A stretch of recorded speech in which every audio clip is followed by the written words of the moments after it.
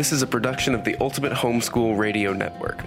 Welcome to the Homeschooling with Technology show. Your host, Meryl van der Merwe, loves using technology to streamline her life and to make lessons more engaging. She is a graduated homeschool mom and teaches homeschoolers at her local co-op classes and online at fundafundaacademy.com. Whether you are tech-challenged or someone who loves technology, this show is for you. And here's your host, Meryl van der Merwe. Hello and welcome to the Homeschooling with Technology podcast. I'm your host, Meryl van der Merwe, and this is the 26th episode. That means I have now been doing this for half a year. Quite amazing. Thank you for listening along as I share my different thoughts on technology and homeschooling. So in today's episode 26, we're going to be looking at online communication skills your children need to learn. When your children are little and they start to learn to talk and you take them out and they start to talk to other people, you watch them, you correct them if they use poor grammar as they're getting older, you correct them if they don't address a person correctly. In real life, you're walking there side by side, helping them with communication skills. Once they learn to write, you will also be watching over them as you get them to write thank you letters to aunts and uncles and pen other notes that they might give to a co-op teacher or something like that along the way. And you will check and see what they've done. However, I think many parents are not spending time they need to also teach their children online communication skills. And because I'm often on the end of receiving poor online communications from teens, I thought I'd perhaps share a few things that might help you. My first point is I would suggest you start early. Once your child can write and can put sentences together, I would suggest you get them an email account. Now, some of you might think that's too young. I know we did it for my youngest. I can't remember the older ones when we did it, but I know my youngest one, we did it, she must have been 6 or so when we got her a first email account. Now, you could, if you don't want to do that, you could also just do one with, you could let them use your email account, or depending on who your service provider is and how you do it, you could set up an account under yours so that you can watch what they're sending out and what they're getting in. I understand if they're younger, you may want to monitor things more. However you do it, that's fine, but just give them the opportunity of starting online communication. Also, even if you're out somewhere and you're needing to text your husband, you could always give your phone to your child and get them to do it. All these teach these skills. When they do get their own email account, and I do suggest that as soon as you feel they're old enough to be allowed their own one, that you would give it to them somewhere upper elementary, middle school, I would say in the latest. And again, if you want to monitor it, you can do that too, but give them their own. Make sure they pick a reasonable name for the email. Now it's getting harder and harder to pick an email that's just sort of your name or something reasonable. And so I have a lot of students who have some crazy email names. These are very cute when they're 8, 9, 10, funny when they're in middle school, but when you're applying to colleges, I keep having a whole lot of them coming into my mind right now, and I don't want to say any of them aloud, but a lot of the ones that students have just are not appropriate. So do think that through if they want to keep their email all the way through in life. Then once they have an email, get them to start checking it regularly. For the foreseeable future, it seems that adult conversation is going to be happening online primarily through emails. Maybe one day something will change, but right now at work, etc., that is still where a lot of communication is coming. Or even if they're using something like Slack to communicate through, it's still something you need to check because you probably don't want something that's notifying you every single time a message comes through. So initially, perhaps you're getting your child to check the emails once a week if they hardly get any, eventually getting it down to one a day. I know as a Science Olympiad coach, because we're a homeschool team, we don't see our students regularly, we have to communicate with our students through online means. And it's very frustrating when you send out a message and you just don't get any response because the child is not checking for us at Slack, and sometimes we'll then go to emails too and it's still not checking that. So it's part of one of those things they just need to get used to, just like you brush your teeth twice a day, you need to be checking your emails to see if somebody's trying to contact you, because it's not like the old times of the telephone, where the telephone rings and you literally know there's someone wanting to tell you something, or a letter arrives in your physical letter arrives. So they do need to look at that, because once they get to high school, if they're doing online classes, they need to be able to see if the teacher has sent them a message. They need to be able to see if colleges are asking them for more information. If a scholarship has come back and is checking up on something, or even they've come back to say they've won, they need to learn to check. The second thing you need to teach your children to do is to always answer emails and texts. Even if all they're going to answer is thanks or okay, they should answer. They should acknowledge that they have received it and they have seen whatever's been communicated to them. Texting, definitely an okay is all right. If they know the person pretty well, even the simple K is all right, just something. But if you don't know the person so well, say thank you, thanks, and via email again. When I email somebody, and again, I often email students, and this is a real frustration with me, I email them to say, do you realize you have not checked your grades and you're doing poorly? Or do you realize that you skipped an assignment? Whatever I tell them, I'm stunned at how many students never answer me. I have no idea whether they've read it or not. I don't know how else to contact them. I'll contact them either the messaging system through Canvas, which is the learning management system we use, or I'll even email them. If I don't get anything back, I don't know. I don't know if they've understood. I don't know if they're just mad with me because I reached out to them. But sometimes I'm just trying to help them, and I don't know. So to me, it's very rude when a student doesn't respond, and they need to understand that as they go through life, if their boss or a co-worker or anybody is emailing them and saying, oh, please could you set this up, or don't forget the meeting tomorrow, or anything like that, they need to go back with an okay, a thanks, something that says they actually saw it. Then the next thing, number 3, is teach them to check their spellings and basic grammar. Yes, they need to use proper sentences with proper English when they are communicating with adults. A real person, normally a real adult, will be on the other end reading it. So they do need to take time to sound professional, even when they're just a student. Because when we receive, like for instance, I still get a couple of students who will submit an assignment in a high school class, and instead of writing proper English, they will use texting lingo. No, it's my youngest daughter, who's one of my teaching assistants. It really drives her crazy when she gets an assignment where U is spelled U, just as in the letter U. And instead of A-R-E, so the U as in Y-O-U, and A-R-E, it simply becomes an R. That's not appropriate when you're submitting an assignment for a class. So teach your children to do that, to read over and check their spelling. Grammarly is a great tool to use to help them catch any typos. For most email providers, they have a little add-on that will work, and I will link to it. And otherwise, link for Outlook, there is something else you can download for Outlook that you can use. So that is a good way for them just to be sure that they are sending it correctly. And obviously, when they're younger, this is again, start when they're even 8 or 9.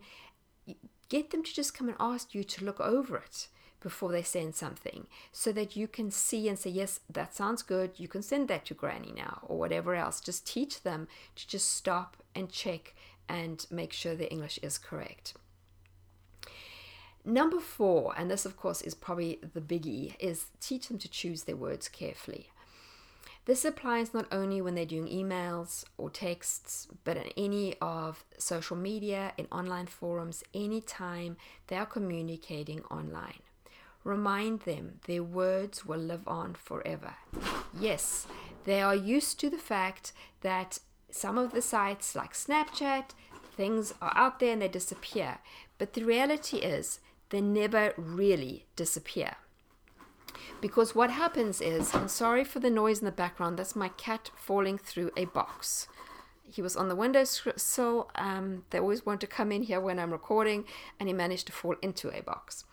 Okay, so back to being careful with your words. Because what happens is, somehow either almost everything we type is actually stored online. So tweets all go into a big vault somewhere. Just about everything stays somewhere and can be found again. Again, with emails, any kind of communication.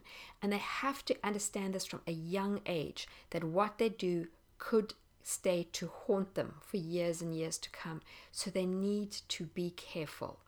It is so easy just to whip off a reply. Somebody emails you something, you're annoyed with them, and you shoot something back at them. Somebody posts on social media, and you just fly back with a response. You know, in the old days of using pen and paper, when you wanted to respond, you'd have to find the paper, you'd have to find the pen. You'd have to find an envelope, you'd have to sit down and write it. You'd have to fold it all up, put it in the envelope, you'd have to stick a stamp on it. By the time you've done all those things, and then go put it in a mailbox, the likelihood is you've maybe cooled down a bit. Perhaps you've torn up your initial missive and come back and actually rewritten it and made it sound a little better. Now, you can just write something and hit send without stopping and thinking. Teach them not to do that, that even if they're upset and angry, not just to fly off and write something that they may regret, but to take time, cool off, and, institute something like, once, if you wanted to send something like that, take 2 hours before you hit send. Just let them really realize they need to stop and calm down, because once it's out there, they can't take it back. You also need to point out to them that when you are using merely texts and emails, you're not seeing the person. You're not hearing their tone. You're not seeing their facial expression. You're not being able to tell what their body language is. All of those things give context to our words. So whereas you may be saying something that sounds sarcastic, but if somebody can see you, they can see you just joking. And you can laugh at the end, you can smile as you're saying it, they can hear the lightheartedness in your voice, they won't take it the wrong way. However, when you're just typing that, it may sound serious, and it may sound that you're really cross with them when you aren't. Now, obviously, emojis and things help. And yes, I'm not against emojis. I think, obviously, you don't want to do this in, formal writing. But if you're just writing to somebody, emojis do help, because I think they do fulfill that role of providing a tone. So at least I know whenever I say something and I think, and I'm joking, and I'm not sure if the person on the other side will understand that, I will always put a smiley face. So they get the point. No, I'm not mad at them. I'm just laughing with them, at them, whatever it is. But they can understand. But this is something that students need to learn as they're writing online. And the other thing is, obviously, you need to teach them that if they're in a context where someone sends them something that seems uncomfortable, in whichever context it is online, they should come to you. Teaching them about stranger danger online, or just even inappropriate actions from people they do know. You teach them to do that in real life. Teach them the same thing online. If they get something and it upsets them, they should come to you. Just to give you an example of a way that I ended up having to teach my kids some of this online communication is, my children were part of a stock market team. It's one of the contests our homeschool group organizes. And they had to communicate, the teams had to communicate almost entirely online because the kids weren't seeing each other all the time. And mine were quite young as they started to play. They were in elementary school. And I had to eventually tell them to let me see their emails before they sent them, because they would send off what they thought was, a nicely worded email. But I could look at it and say it sounded like they were just dictating what their teammates needed to do. They were trying to get some discussion going. That's not what it sounded like. And I had to teach them that their tone and everything was missing. Also, of course, make sure your children don't use caps. Remind them that that's basically shouting. If your children are communicating online and emailing and asking people for something, make sure that they do that clearly, that they try to give all the information needed. The one thing with online communication is, yes, you can go backwards and forwards. It's also frustrating, though. It takes more time if you have to wait for someone to look at the emails again. So that's another thing about online communication, is try to, when you're in that kind of situation, to put everything down that's necessary. For instance, I get a lot of students asking me for recommendation letters. Just recently, I got a great one with a student. She's not actually a college student, one of my old students, and she asked me for a letter. She told me when it was due, she told me who it was for, and she included a list of everything that she'd been doing recently so I could use it when I wrote the letter. I didn't have to keep going back to her and asking her questions, and it saved me a lot of time, and I appreciated that. Then I want to say to you, teach your kids how to communicate in their online classes. If your students are old enough, like middle school and high school, they should be doing the communication. If there is some kind of question about an assignment, tell them to message their teacher or teaching assistants if the classes use them. They should do it politely. I've had students say, excuse me, I think you have forgotten to publish the next module.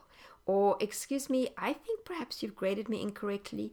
I don't understand why you gave me 0 on that part.